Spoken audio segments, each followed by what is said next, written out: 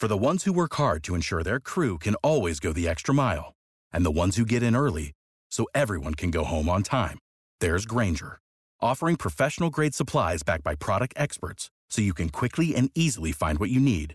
Plus, you can count on access to a committed team ready to go the extra mile for you. Call, click Grainger.com, or just stop by. Grainger, for the ones who get it done.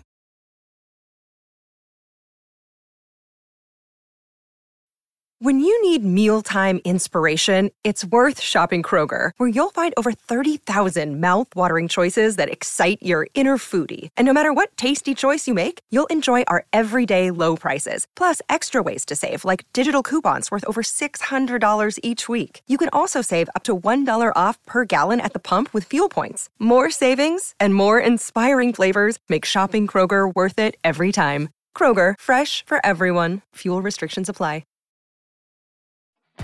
You're listening to the Jay Bird Watching Podcast, the official podcast of jaysjournal.com and fansided.com, where we discuss all things Toronto Blue Jays baseball. We'll talk about news, rumors, and game recaps. So whether you're a diehard fan or just getting started with the team, this is the podcast for you. Here is your host, Craig Borden, with co-hosts Jason Lyons and me, Ken Alfred. You're listening to the Jay Bird Watching Podcast. Good evening, Blue Jays fans, and welcome to Jay Bird Watching. I am your host, Craig Borden, here with my new gang of cohorts. I have Ken Alfred with me, along with Jason Lyons. How are we all doing this evening? Doing good, man. Doing good. How are you guys doing? Really good, really good. You know, another week more. The baseball gods seem to be feeding us at every turn with new delicious morsels of ideas and trades and delicious morsels or delicious teases? Morsels. That's and Japanese superstars, and it's awesome. It's a great off season if you're gonna have an off season to talk baseball. Yeah, and to that point, there was plenty to dive in and talk to this evening. I just wanted to mention this whole fact that I am 6 degrees from Buffalo, New York, and it has been green and grassy here. I know if anybody's been reading the national news, but there is 6 feet of snow, not even an hour west of me. Wow. And there is no snow here in Rochester, New York. Crazy. It is literally the first time in my full tenure of living on this planet that it has not happened like that. It's usually if they get 6 feet of snow, we get 3 feet at a minimum. Wow. It's only crazy. I was going to ask you about to the an snow. hour. I was going to ask you about this. I could show you right now. It's beautiful, nice and green outside. Or mud because it's my backyard. It's been raining a little bit. So I really don't get it. Mother Nature's a fickle wonder. Yeah. So, but to that point, as far as fun goes, guys, why don't we talk about the first topic? And that is the renovations are go. We're at the next level almost. Yeah. So now, as you guys probably figured out, I work for a large renovation home building company. So whenever we're going to talk renovations, I get a little bit more excited. So glad to see the renos started. I'm glad to see that.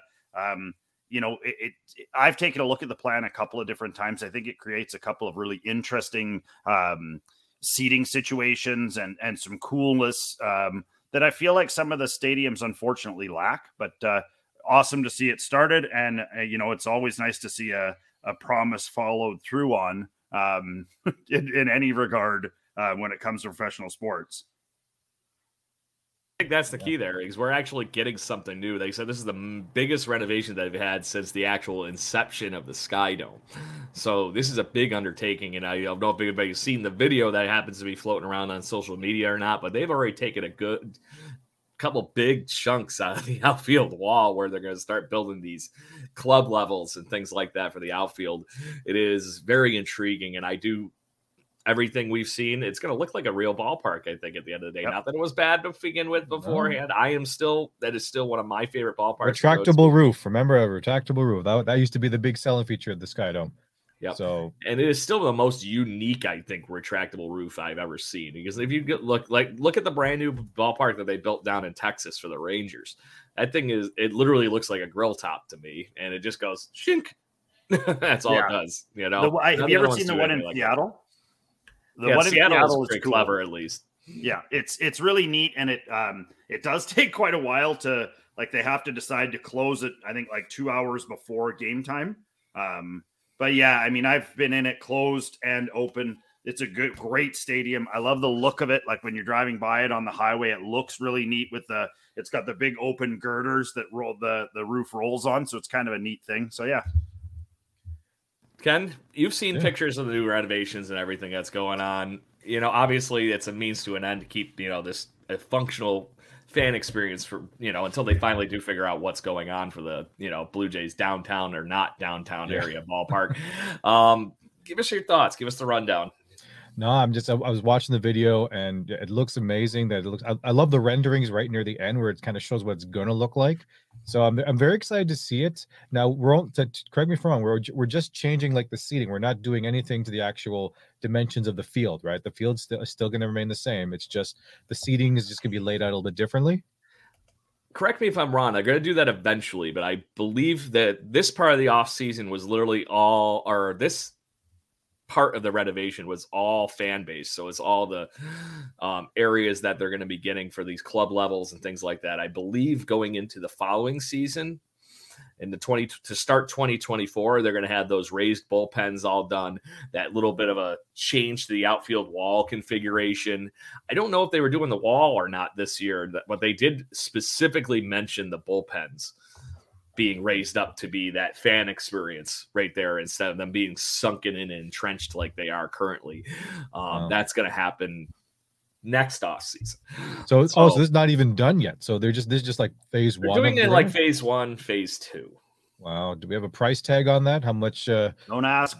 $11 billion. $11 billion. 11T. Don't ask.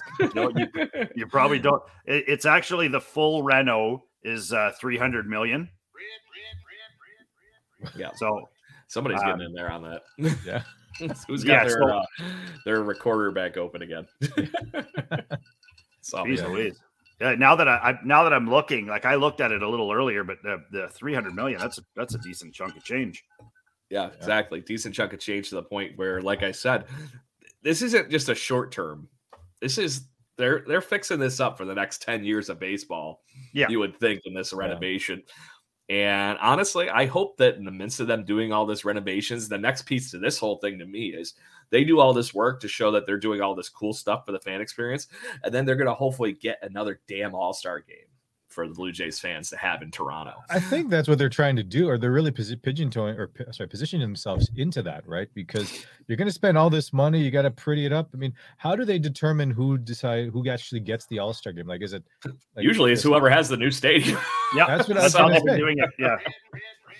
So, but I don't know what's going on that whole level for that. To the Blue Jays fans are going to get something better out of that whole experience. The last big All-Star game for something like in the Blue Jays situation, it's had to have been the Kansas City Royals when they did all their massive renovations to Kauffman Stadium and redid the water park, or not, the water fountain configurations and that whole fan experience out on the outfield. And then they got the All-Star game 2 years after that. So I would think that means good things for Blue Jays fans. I agree. Yeah. So where's the All-Star game next year? Have they made it out? Seattle. Yeah. So good times. So hopefully that's coming in the Blue Jays future. But anyway, before we keep talking on nothing but, things like that, I will give you a 50-50 if this is a good thing for Blue Jays fans or not over the last week. But unfortunately, guys, we said bye-bye to Mr. Seeds, as in Teoscar Hernandez. So and for all of you that didn't know that nickname, that's what he always wore on his uniform for the Players' Day. Yep. When they are allowed to put whatever name they want on their nameplate for their jerseys, it was always Mr. Seeds. And if you watched him do any kind of home run dance celebration with anybody ever, it's pounds of seeds poured over somebody's heads. Yeah. So hence Teoscar as Mr. Seeds. It did hurt to see him in the too early rendering of his Seattle Mariners jersey online the other day. I was like, oh, that was one of my boys. I really liked watching him.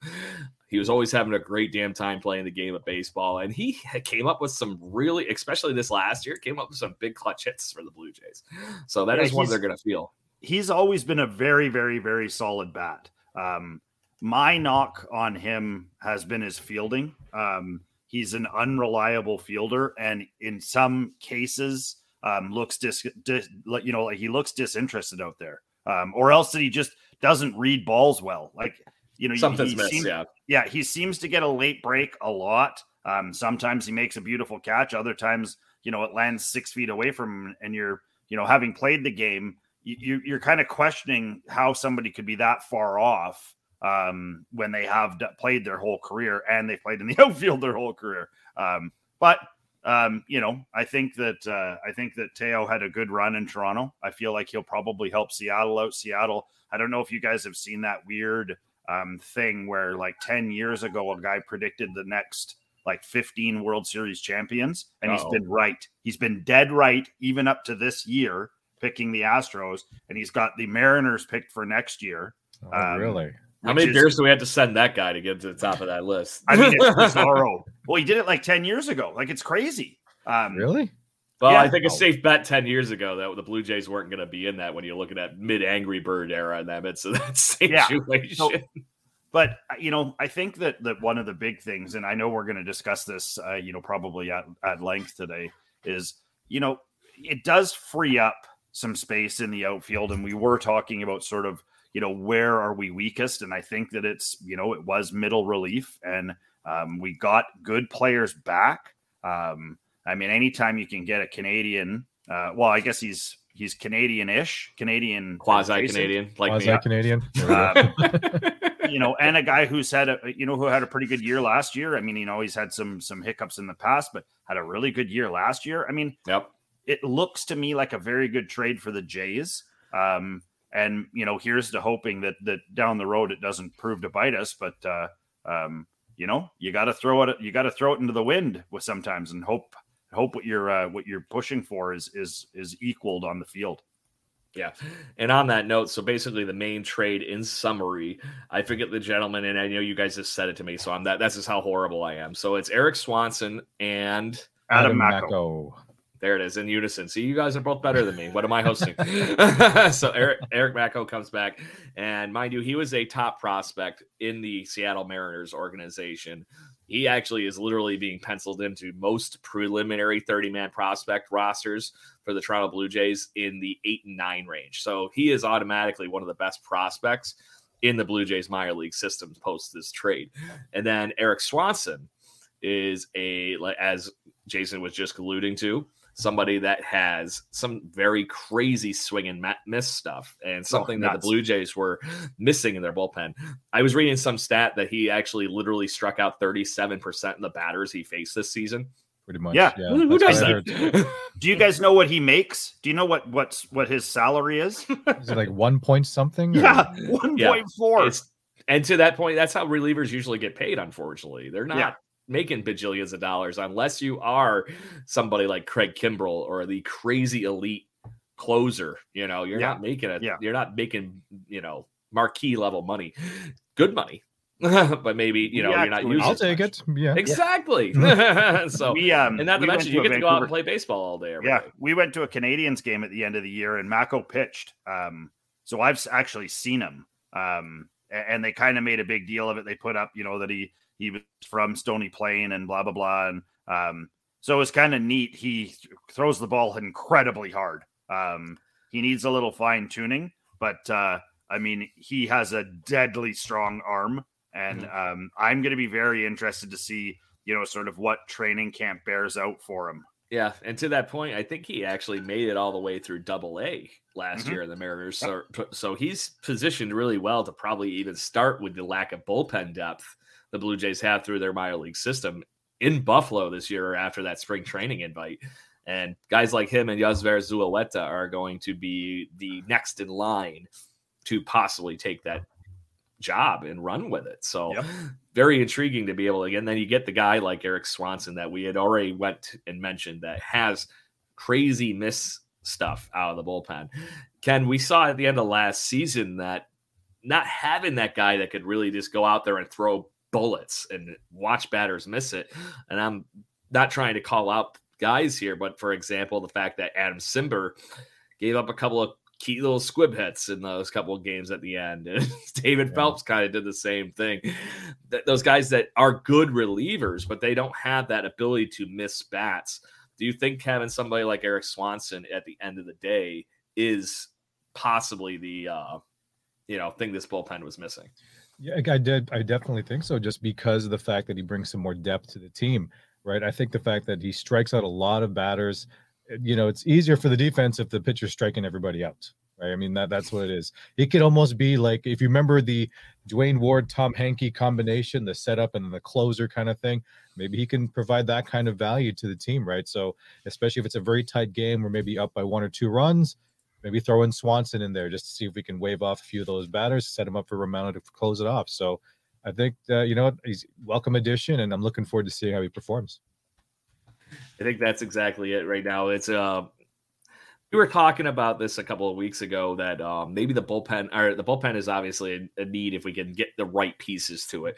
The outfield had that, like, there's got to be something we could tinker around here and play with to maybe get better defense out of it, because we were just crushing offense with it, with a hurt George Springer even. I think now this eases things up from the Teoscar, and I will be the first to admit I didn't see them trading Teoscar Hernandez. In hindsight, this makes more sense, because guys, he was on paper probably to make somewhere in the $16 million ballpark through our arbitration this season, because he made 14 this last one. Yeah. So he also had another good year, not the best of seasons, but definitely in the right direction for him to be able to get a guaranteed raise out of arbitration. So he was probably heading in that direction. Fine. Let the Mariners slip that bill. We turn around and try to find somebody that hopefully can be an actual everyday center fielder and move George Springer maybe back to right field and give him some better legs to go through a whole season. It is saying something to be able to play center field all day, every day at the major league level, boys. 100%. Do you guys agree with me that getting him out of center fielder might actually help that the rest of that tenure he has with the Toronto Blue Jays? Correct me if I'm wrong. I think it's 5 more years. Yeah, it's a must do. Like, you have got to get Springer into a place where he's not putting his body on the line as much as he is putting his body on the line. Left and right field, you definitely don't get, the kind of depth balls hit to you that you have to be. I mean, Springer's fast enough to get there, but if he's playing left or right, he's running to those balls and catching them while he's still on his feet.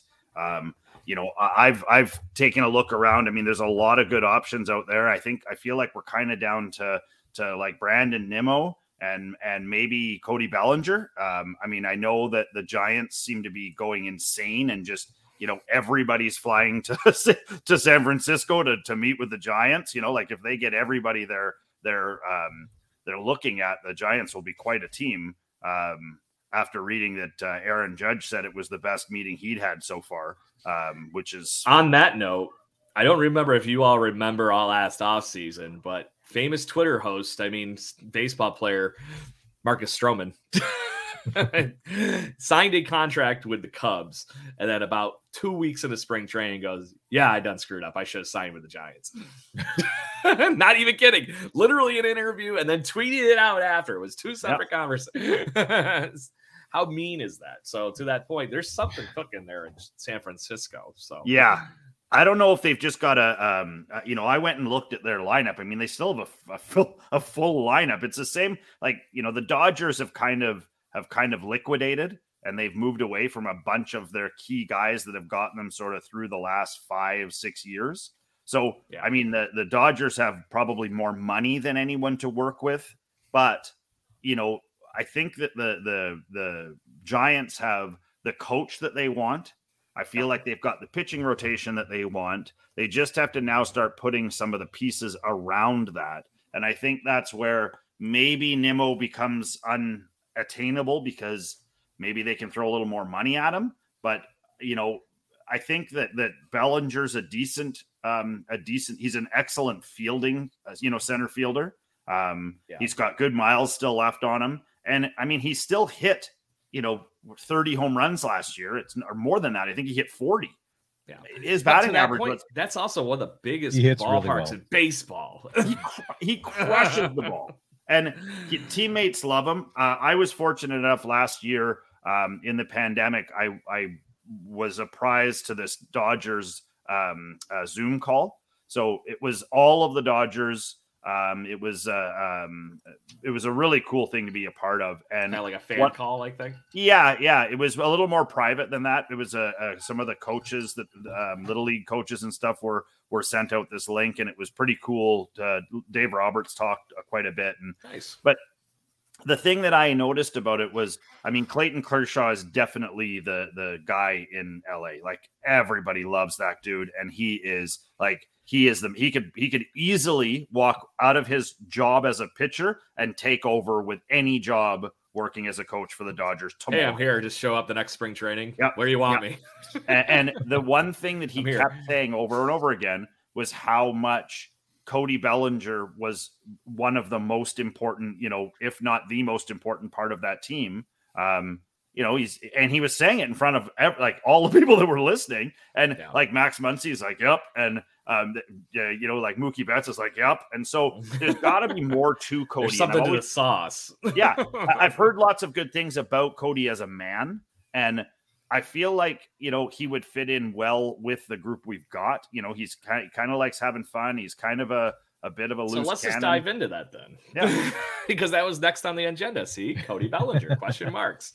So on that note, segue points for you, Mr. Lyons. Thank you. So on that note, Cody Bellinger has had one of the most interesting baseball careers of any baseball player over the last, I'd say, 4 or 5 years. He's been up, he's been down. He saved my fantasy baseball team from mediocrity one year, as he was the near MVP with Carlos Beltran, and honestly, one of the better Major League Baseball commercials over the last year, with them two trying to one up each other for an MVP. Yep. Look it up. It's fun. To that point, I see where you're going, Jason, on the fact that he might be one of those dugout characters that would fit in very similar to what you were getting with Teoscar Hernandez, and be able to take that other piece away, let him play center field. Okay, great. Yep. He might be only here on a 1-year deal to get his shit right, kind of like Marcus Semien did a couple of years ago.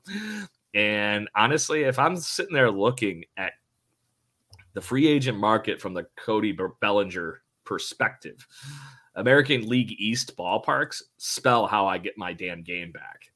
Yep. So they are notoriously known for being the hardest hitting Major League Baseball division in baseball. And that's not necessarily because the hitting is that good or the pitching's that bad.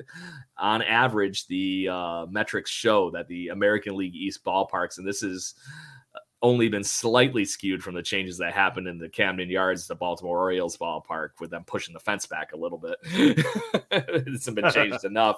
They literally did that. And of course, the 1 year that probably could have helped them.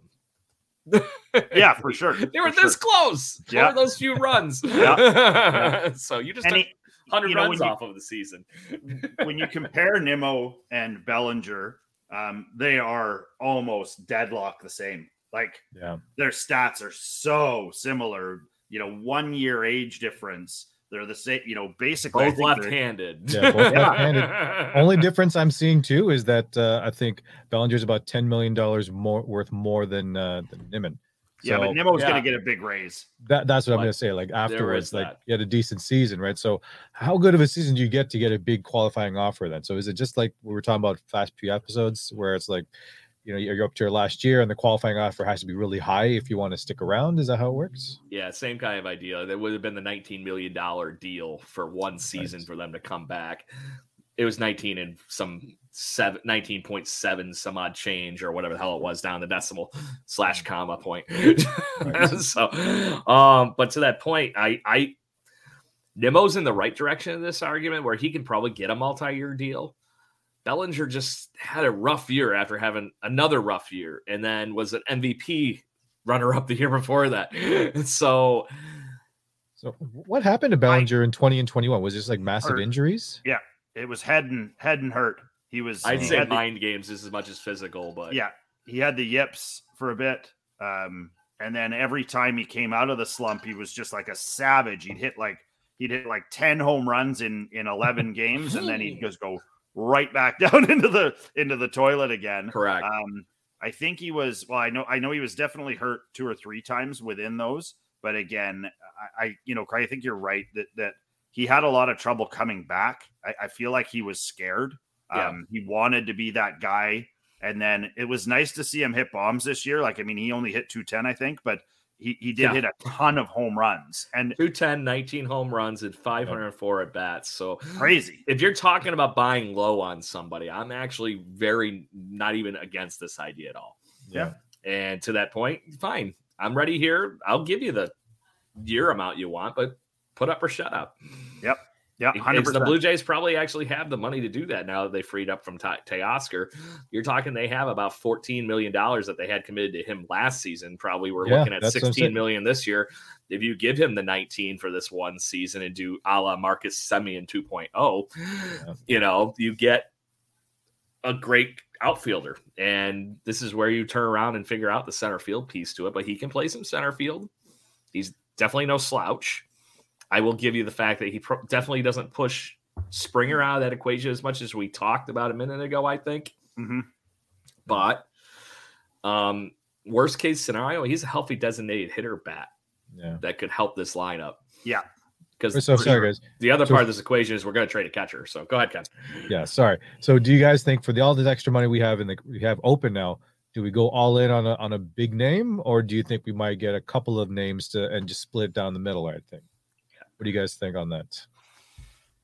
I think that there's a couple of big fish that if you land them, it changes the trajectory of what you are planning to do. Like the Giants are a perfect example of this. If they land Judge, that completely changes the trajectory of what they are trying to acquire, even though they have 3 or 4 spots they have to fill. The Dodgers are a different duck. If the Dodgers were to get Aaron Judge, they have lots of money and they have lots of need. So they're still going to be hunting for quality players out of that group.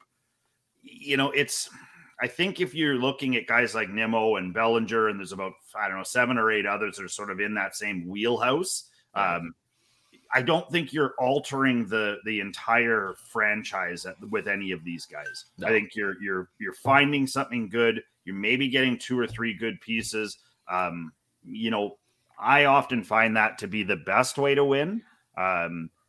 Sometimes you go for the big shot and very rarely does it work. I mean, look, hockey and baseball are both really telltale. Like look at Erik Karlsson in in San Jose right now. He's having the best year of one of the best defensemen who's ever played the game. And he's on he took a flyer. I think he's making like $1 million and he's crushing it. Now, is somebody going to be dumb enough to offer him a deal going past this?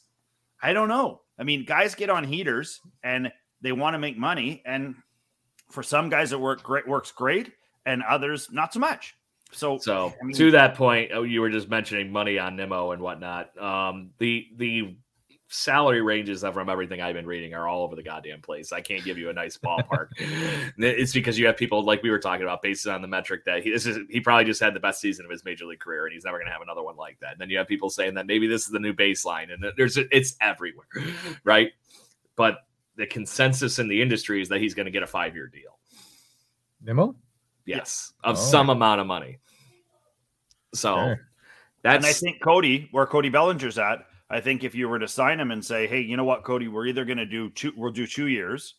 I think that would be the maximum you could offer Cody Bellinger. And to that point, I don't have a problem giving him the Robbie Ray deal. Nope. Get him a year to figure it out and another year to crush it. Yes, absolutely. And maybe he'll figure it all out. If he's actually healthy, to your point, Jason, he could be one of the best hitters in the American League if he's in a Blue Jay uniform. And he steals bases. He's fast enough to steal you bases. He's fast enough in the outfield that, like we said, that's a reduced risk for anyone else who's playing out there. It's easier for them. And I don't know. I feel like he's a turnkey, like a really good solution for what the Jays need. I don't know why it worries me a bit that people keep talking to him and nothing's happening. I would have thought by now somebody would have sniped him, but so just because I want to be this person, you're not finding Nimmo? Buzzing. I've seen that one about 15 times, and I'm like, I got to be the guy. I love it. I didn't want to name the episode after it because that would have been just too damn obvious. That's a good one.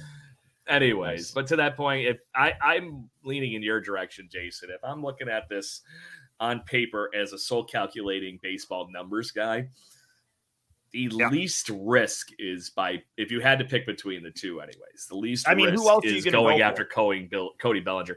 Well, the problem is you mentioned on the free agent line, you dive into the Kevin Kiermaier bin really damn quickly after these two.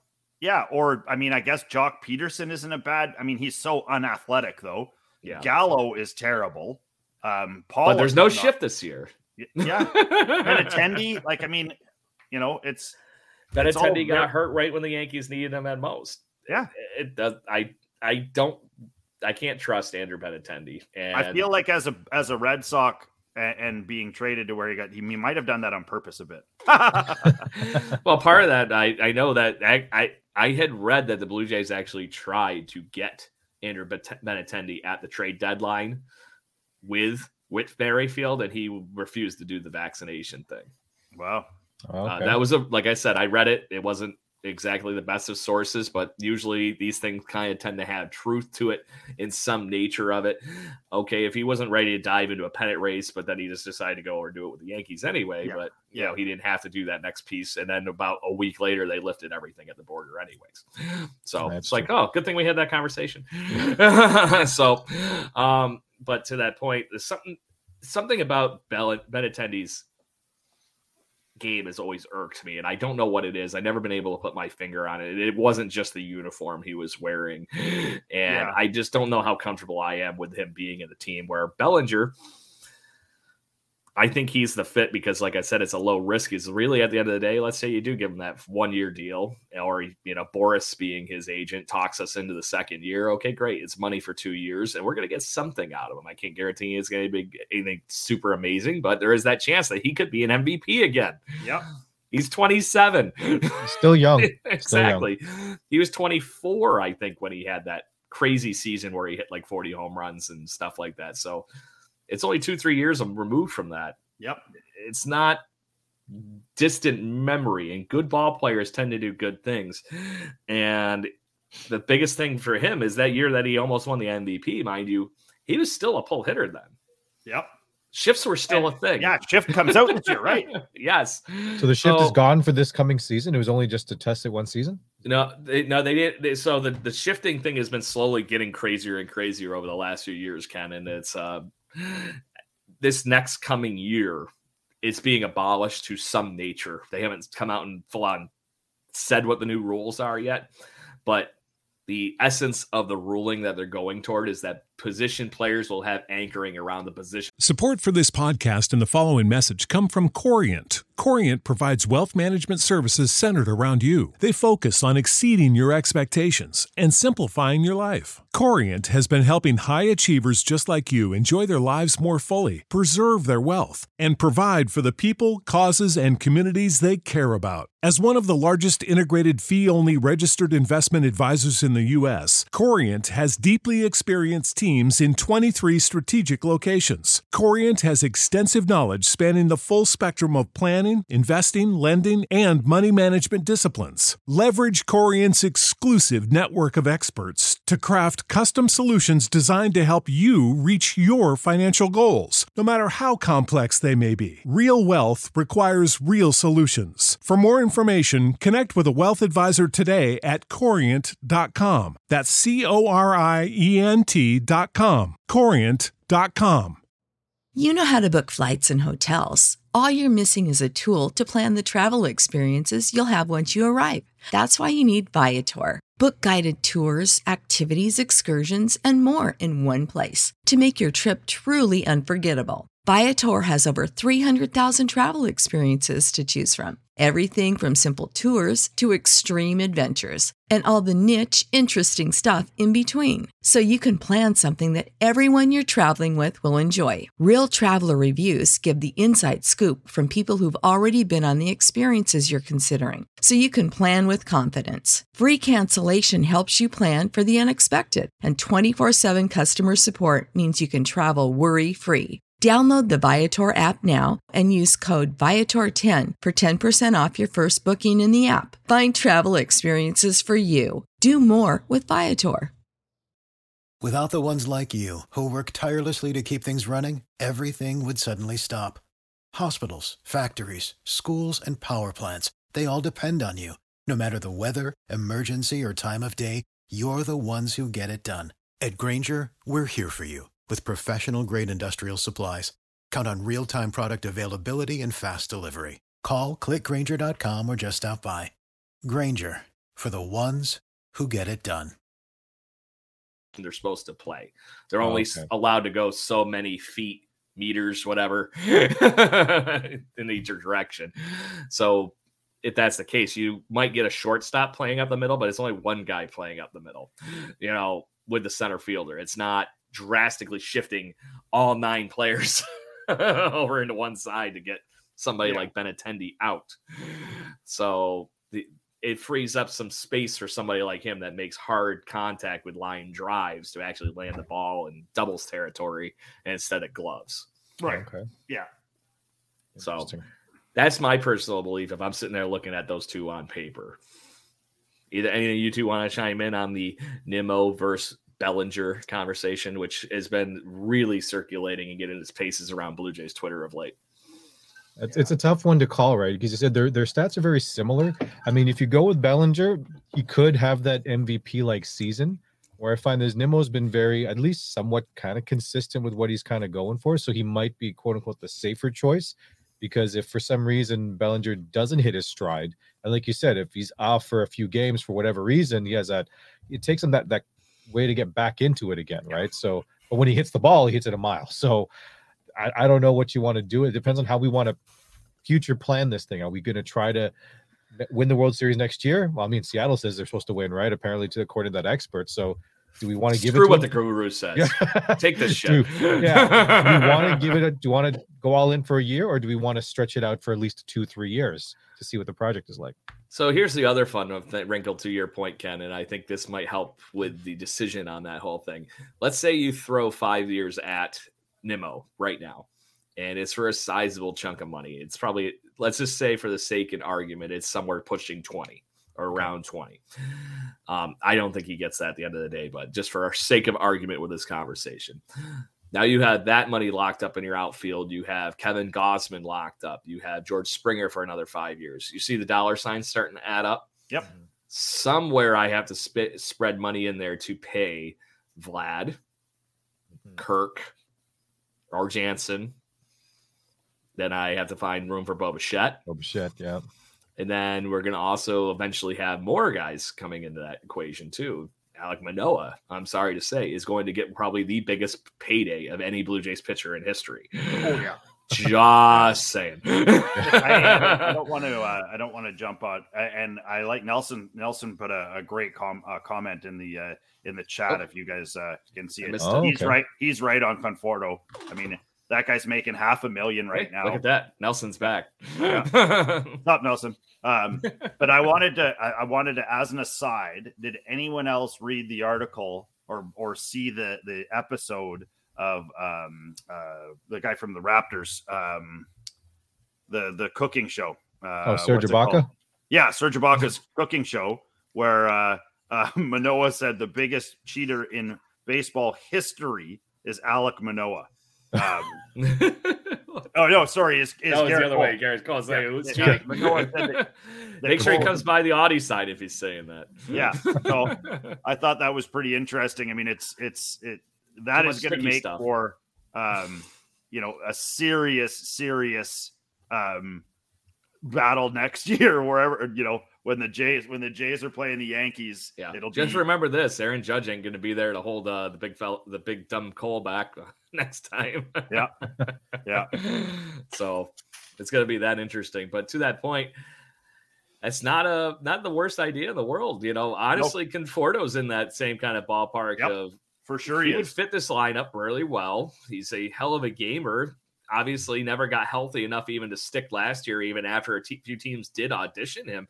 I want to say, actually, it might have been the Seattle Mariners that were actually going to sign him, and then he failed a physical or something. Yeah. Okay. So there you go. There's why you go after Teoscar Hernandez if you're the Mariners, right? Yeah, 100%. So that makes sense. But to that point, that's two good bats that the Blue Jays could get that are both left-handed bats. Yep. And balance around and do something what they would. Now they don't have Ramal Tapia, who was non-tendered the other day.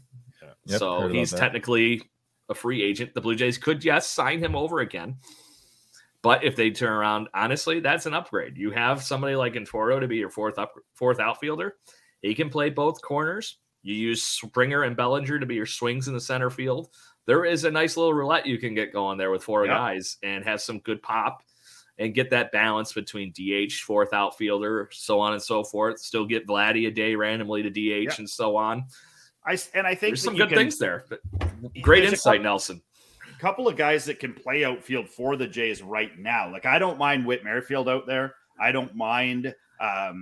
There's a few guys that if you get into a jam and Vladdy needs a day off or whatever the case may be, you can throw a guy out there and they'll do a good job. But I do think that and to be even that person, Lourdes Gurriel Jr., we actually saw play a solid first base before he got hurt too. So there's some all over pieces that they had to play with in the toolbox there. I feel like baseball is going in that direction where you're going to see guys who are a little bit more Swiss Army knife, which Uber is great. Athletic. Yeah, which is great for kids that are coming up because, I mean, if you sign with the Yankees and the Yankees sign Rizzo to a 10-year deal and you're the kid that's playing first base for their farm team, you're never going up unless he gets hit by a bus.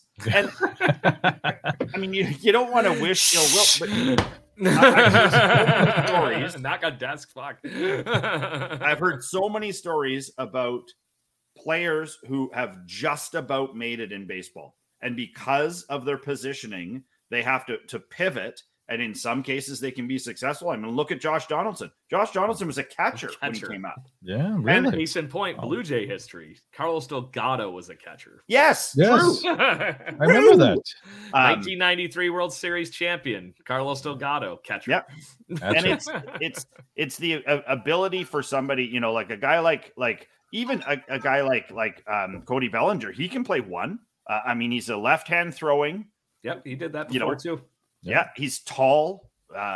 He's a good athlete, and so you've got to be able to start to use some of these assets that you have, in different ways. I feel like for the sole sake of being able to, guys need more rest. Like, I mean, I was never a big proponent of what the Golden State Warriors or some of the NBA teams that'll sit their entire starting lineup.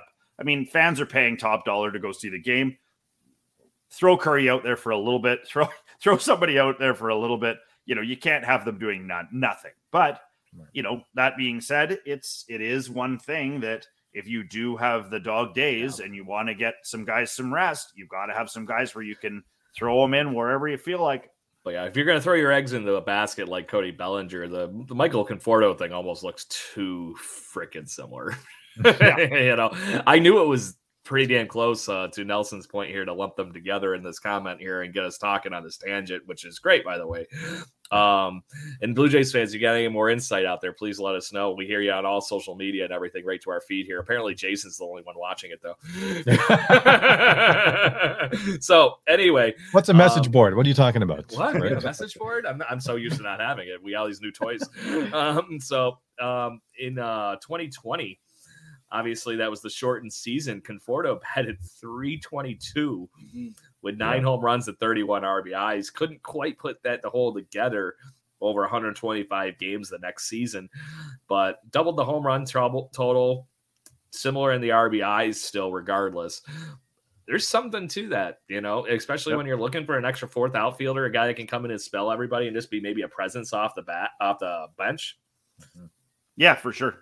It's a good spot there for the former 10th round overall first pick in 2014. Wow. So that's Michael Conforto. We got a lot of first round draft picks in this free agency market this year. Bellinger, some of the other guys we were chatting about, and including, this is where I get the segue points. Okay. The other guy I want to talk about, because there's this wonderful thing going on in Blue Jays land that our buddies over at Jays Journal were talking about this week. And there is some really good lineups for trades between the Cardinals in the Toronto Blue Jays. So we can swap some birds around here, not flipping any. So maybe that's post-trade. But the Cardinals just lost probably one of the best career catchers in all Major League Baseball history in Yandy Molina. They are now vacant and don't have a great substitution for that going on behind the dish for a very good young pitching staff that is going to also boast getting Jack Flaherty back this season, who was projecting to get derailed this season as being one of the Cy Young candidates before last season. So there's a lot going on in St. Louis there for this to be a good position for them to be diving in for a catcher, and to say the free agent market's a little lacking is being nice. Outside of Wilson Contreras, of the former Cubs alumni here now, there's not a ton of great catching. The Blue Jays, meanwhile, have, as we've talked about on this show ad nauseum, we have 3 amazing catchers. And they're going to be looking for the most major league ready of them all, because they want to win this year. They're not looking at somebody like Gabriel Moreno and going, yeah, that's the guy I'm going to have for my future. They're looking solely at Jansen and Kirk. Yeah. And to anchor a pitching staff, this is no offense to Kirk, when you're looking at those two verbatim on paper, you have somebody in Danny Jansen that has a proven track record of being a solid backstop. The offense has finally come in, where you have the flip of that with Alejandro Kirk, where he, until this year, was more bat than anything. So I have a strange feeling that there are going to be some phone wires burning up between the St. Louis Cardinals and the Toronto Blue Jays. But now you're probably wondering, who the hell is Craig talking about getting back in return, though? I was about to ask you that, Craig. Well, let me tell you, Mr. Ken. They have a little bit of an embarrassment of riches in outfielders. I don't think they're going to trade their best outfielder in Tyler O'Neill to us. But in all reality, on paper, straight up for one of our solid catchers, maybe with a throw-in sweetener minor league guy, not a far ask. And then you look at, I think it's, I forget his name. It's the guy that's got Lombor. I forget it. But the guy I'm looking at is Dylan Carson's center fielder. I like him. Plus defensive skills.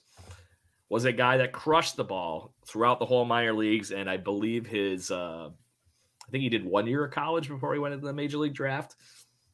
Something like that. So Anyway, former first round draft pick in 2016 for the St. Louis Cardinals. He's went through that whole system, and he's had a little bit of trouble adjusting with the bat at the major league level. He's shown enough that there's plenty going on in the right directions there, but he hasn't been able to put it together in like a crazy cliff like he did in the minor leagues. It sounds a lot like the bat of Danny Jansen. Right. To me. Right. So maybe we have that next piece to take his game over the top, and we have the asset that the Cardinals need in return. Gentlemen, what do you think? So you're thinking we would get, if we give either Jansen or Kirk, and it sounds like you're saying we give them Kirk, we can get Carlson and a minor leaguer. Is that what you're saying? Craig? I'm thinking we would probably have to. I think we can get Carlson for one of our catchers straight up. If not, like I said, maybe we have to give them that last little bit, because we're getting a guy that's usually, catchers aren't just as highly valued as a center fielder. Usually your best athletes on the field are your center fielder and your shortstop. That would be where the arguing point would be. For me, I mean, if you're doing it, then I think that the big thing with that is, we know we're going to lose one. I feel like Jano is the right loss. Whether I'm right or not in this, I feel like I agree with you, because I love Kirk, and I feel like Danny Jansen's trade value is quite high right now. He calls a great game. He has had very few pass balls in his career.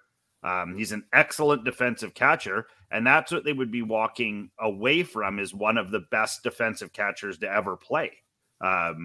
And they're getting some of the offense from early Yandy back. Yeah, and I mean the Cardinals are a pretty hard hitting team, anyways. Like I mean, if they can slash a good right-handed bat in there, and then if they can get a lefty from something else, I know that it's funny when you look up the prospective teams looking at Bellinger and all those guys, they're all the same. It's the Jays, the Cardinals, it's basically any good free agent, insert Blue Jays. Yeah. Right, exactly. The Blue Jays. The Blue Jays are in the hunt. I mean, just like in the Anthopoulos years, we were always in the hunt, just couldn't close. I feel like Jano's the one to go. I feel like Jansen's the right trade to make if they're going to make it. And I mean, you just with that one, you kind of got to roll the dice. You have no idea what's going to happen with those guys. I mean, I know that Carlson is a pretty solid baseball player. But again, I've just looked at some of his stats. He's, he has a decent average. He's got decent stats, but not great stats. That next piece hasn't been taken yet. Yeah, he doesn't hit a lot of home runs. Can unlock, but he's always played solid defense in the center field. Yeah, he's young. That is my piece. Young, he is young. Big dude. He is young. Yeah. So this could be a breakout season if we do actually decide to trade, 1-to-1, right? So it's either we're going to be expecting between 8 to 18 home runs out of him and all that sort of stuff. But you never know. He could have a breakout, maybe hit 20, 25. You never know, right? To me, he spells one of those guys that regular season from him, he's kind of pushing 260, 270 like he did in his 2021 season. But in the Blue Jays lineup, that could be 20 home runs in the American League versus the National League Central pretty easily. Yep. In our lineup, that could be the amount of doubles he could pepper in the ballpark. That could be a 100 RBI season if he's batting between like Springer, then him, then Vlad and Bo, and you know what I mean? Because he's got the legs to be able to do it up at that top part of the lineup. Yeah, and that's the other thing too is he hasn't hit in a very good position with the Cards. So he's been at the bottom of the order. So you're getting the best pitches thrown with no threat on either side of you. They're not worried about the guy behind you. So the Cardinals hadn't discovered that whole let's put our best guy in the first spot. Yeah. So him getting that flip turn around the lineup wasn't helping him. He had to do it himself. No. I'd love to get O'Neill. He would be my guy I would scream to get, but I doubt if you're looking at that outfield, they're not building on Dylan Carson's anymore. They're building on Tyler O'Neill. Right. So, which is it just shows you how fickle that baseball is. Hey guys, let me ask you guys a question. And sorry, so for all the players we've talked about, have any of them shown any interest in coming to Toronto? Out of the free agents, I will give you no news is not real to me. Right. The Blue Jays can be as interested as anybody else, but that's what I'm kind of curious. You haven't heard about any of them taking a trip to go see the stadium or anything like that. Yeah, or that's meet with them down at the Player Development Center in Florida. And I'm sorry, I'm done cutting you off.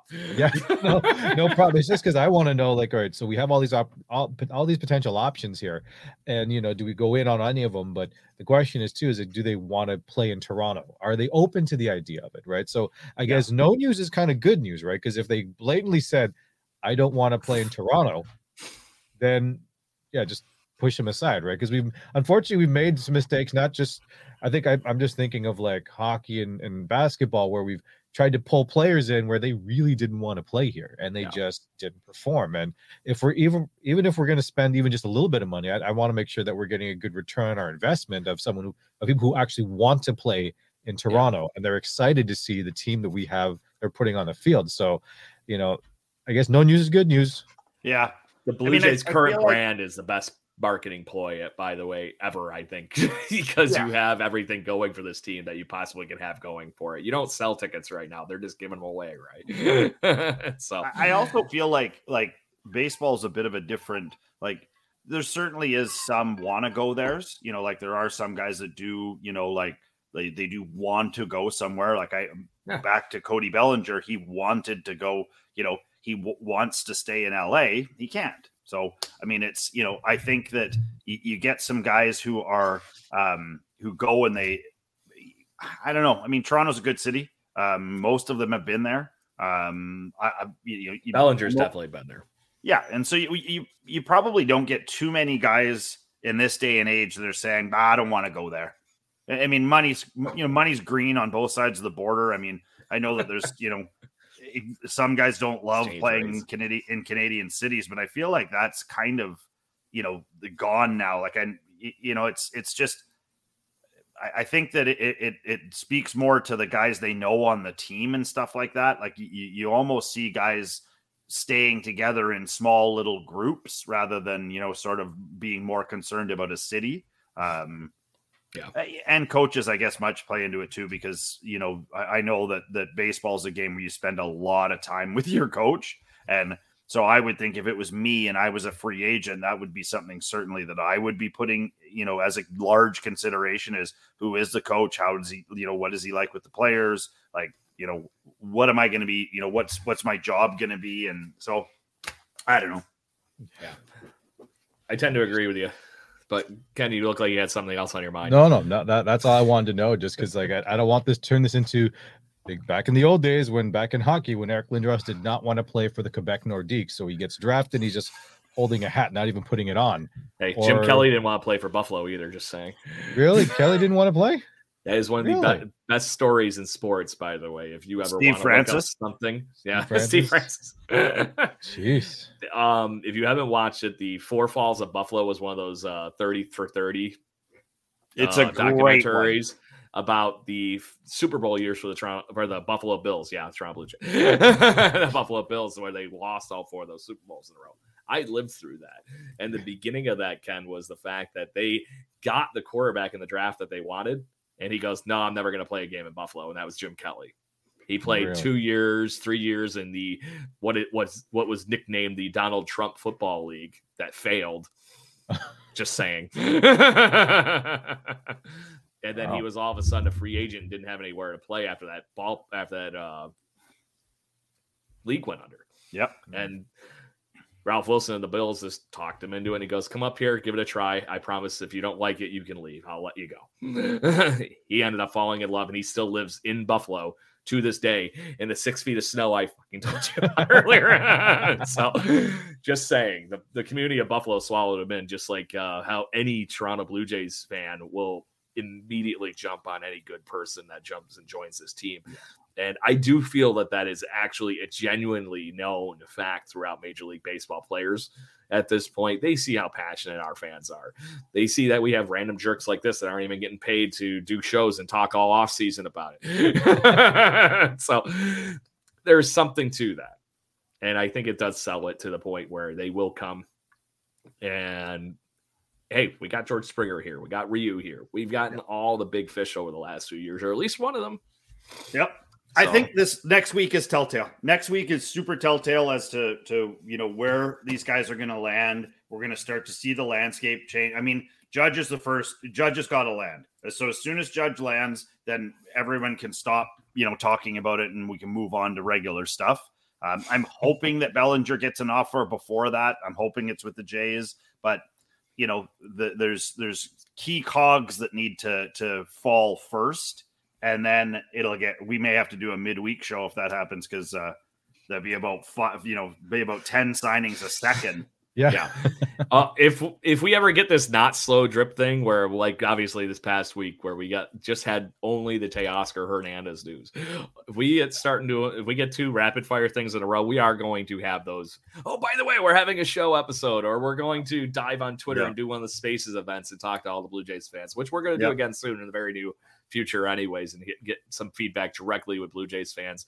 But on that note, gentlemen, that is my agenda for this evening. So unless either of you have a topic you would like to talk about, some random Blue Jay shenanigans, anything in either of your ballparks that you would like to chit chat. I don't think anything aside from outside of the point, go Argos, since we just won the Grey Cup just a few days ago. There was a new champion in Toronto this week. Yep. So Toronto does win something. I don't know how to say Grey this. Cups.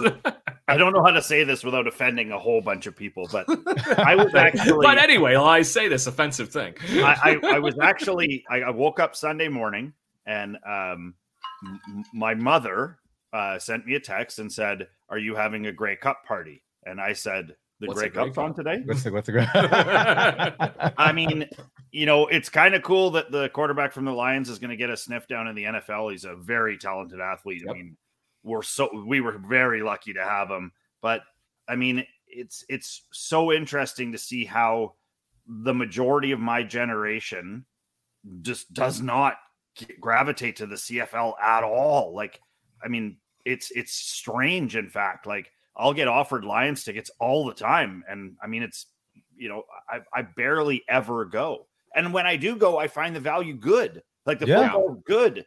Yeah, we actually went, my wife and I, I believe a few months ago to a game against the Winnipeg Blue Bombers. And it was I think they were trying to get more people back into BMO Field because, you know, I think it was for all healthcare workers. My wife was there and she won tickets and we went, and this is where I got all the stuff, right? So I was like, go to a game, buy some merch, right? And it was actually very exciting. Right? I thought you were just trying to be my old co-host, Brendan Panikar, who has season tickets and clearly had a good time the other day. Shout out. No, it's really good. The only thing missing was the snow, because apparently I like seeing sometimes the Grey Cup games in snow. But did you guys know what the average salary of a rookie in the CFL? I guess it's not as much as a Major League Baseball minimum. 35,000, $70K Canadian. Ouch. 35,000 US. Maybe 35,000 US. But the funny thing is, it goes up by a lot, though, right? It goes up by a lot once they hit year 3, and I can't remember. It goes, I think, to 6 figures of Canadian. So I'm like, good, but so you got to survive those first 2 seasons. And apparently, all first 2, like rookies and second years, all make that same base salary in the CFL, regardless of the team. Yeah, but their goal is to just last long enough to make it to third, where you actually get a little bit more money, but. It would be nice if they had more money out there, but you know, I don't know if they need more teams, better marketing, because the game itself seems fine. We have the demographic here. I'm sorry to say, I'm the outside looking in. As I have the Buffalo Bills, like I said, an hour away. But to that point, Jason just said that he's just old enough that he's never got really into it, but enjoys watching it when he happens to be there and goes. Yep. Ken, you being that little, like we have all 3 main core age demographics on this show now between the 3 of us, Jason, then me, then Ken. So maybe in that little bit of difference there is, that the fact that they have made that ground up. Yeah. And they're getting back to, making that much more marketable, but that's just how things roll sometimes. And maybe that means more salaries in the future if they continue on that trend. I almost feel like there would be some benefit in the CFL teams affiliating themselves with NFL teams, like whether like a feeder system kind of thing. Yeah, or it doesn't even necessarily have to be that. Even if it was just like if the Argos were marketed with a group that was like the Jets, the Giants, the Bills, you know what I mean? I see what you mean. Like having an NFL partner, not an affiliate. Yes, and so like maybe 2 times a year. Josh Allen comes up and hangs with the Argos. In his Argos gear and, or whatever the case may be. But I feel like they marketed really well to kids this year. They really tried to get, sort of the 11 to 15-year-old kids out this year by giving away free tickets. But I don't think they do a good enough job in retaining those kids because, I mean, what do I watch on Sundays? I watch the NFL. I don't watch the CFL. Well, and I don't know what you mean about my gambling addiction going on my phone. And well, apparently too. I mean, I think I think Dwayne The Rock Johnson was trying to do some type of partnership with the XFL and the CFL, and that didn't go through. And I was thinking, man, that would have been an interesting opportunity they're trying to build both leagues up. And I think because it seems like it's NFL or nothing. And even if you're like a really top level player, but you just don't have enough to make that, I don't know how many man roster it's in the NFL. Because I made the joke earlier, I have to say this. Donald Trump tried to compete with the NFL back when, and he failed. Just saying. Yeah. There it is. We'll see. Twice. I'm done. That's it. That's it for me, though, Craig. I can't think of anything else. Unless Jason, you have anything else to add? No, I'm just excited to. I'm excited to see where some of these Ducks land, and It always fires me up. Like one of my sons is a huge Dodgers fan, and so he's had a real rough week this week with them just dropping guys, bleeding and everybody. We're not going to sign guys, and so the team that he's sort of spent the last 6 years with knowing and loving is now about to just be exploded. And so he's seeing his first sort of example of why it's hard to be a fan for a team for a long time. Like, Cody Bellinger is his favorite player. My son Jet is a lefty, throws left, plays first, plays the outfield. There you go. He is, we call him Little Belly. And the funny thing about it is I said to him, I'm like, will you switch to being a Jays fan if he gets traded there? And he's like, yes. So, I mean, I feel like, I feel like there's lots of, there's tons of stuff that's going to happen in the next couple of weeks. And I'm just excited that we can, we can sort of talk about it. To be that person, fandom always comes around. I was a diehard Roberto Alomar fan, so I was always a Blue Jays fan. But when he was, like you said it on this show a few times, Jason, you follow your favorites. And usually it's a player that's your favorite as well, not just your team that you're infatuated with. There was a little stint where I was rooting for the Baltimore Orioles. There was a little stint that I was rooting for the Cleveland Indians. There's a little bit there. But to that point, I never lost my core faith of, being, in the Church of Blue Jays fandom here. So, but there was always that person to root for, especially it was pretty easy to root for the Orioles those few years when he was in that uniform, because we were pretty damn bad outside of Roger Clemens and Pat Henkin, just saying. So, but anyways, Blue Jays fans, it's another wonderful week here on Jay Bird Watching. It has been myself, Craig Borden, Ken Alfred, Jason Lyons, bringing you your podcast pleasure fun here all week, every week. And make sure you join us on Twitter, Facebook, wherever you get your social media from, at BirdWatchingGC, because I'll tell you that story at some other time on why the hell it's not Jay Bird Watching instead. But to that point, also listen in on YouTube, anywhere you get your live streams from, and anywhere you get your actual podcasts from, Spotify, iTunes, all the good fun stuff. So until the typical fellas, ready to sign off and get on till next Tuesday at 7:00. All right. 1, 2, 3. Woo! Let's go. Thank you Blue for Jays. listening to the Jay Bird Watching Podcast. Please follow us on Facebook, Instagram, Twitter, Twitch at BirdWatchingGC, and our YouTube channel. If you want to support the show and get extra content, please consider joining to our Patreon at patreon.com/BirdWatchingGC. Go Jays, go. Woo! Without the ones like you, who work tirelessly to keep things running, everything would suddenly stop. Hospitals, factories, schools, and power plants, they all depend on you.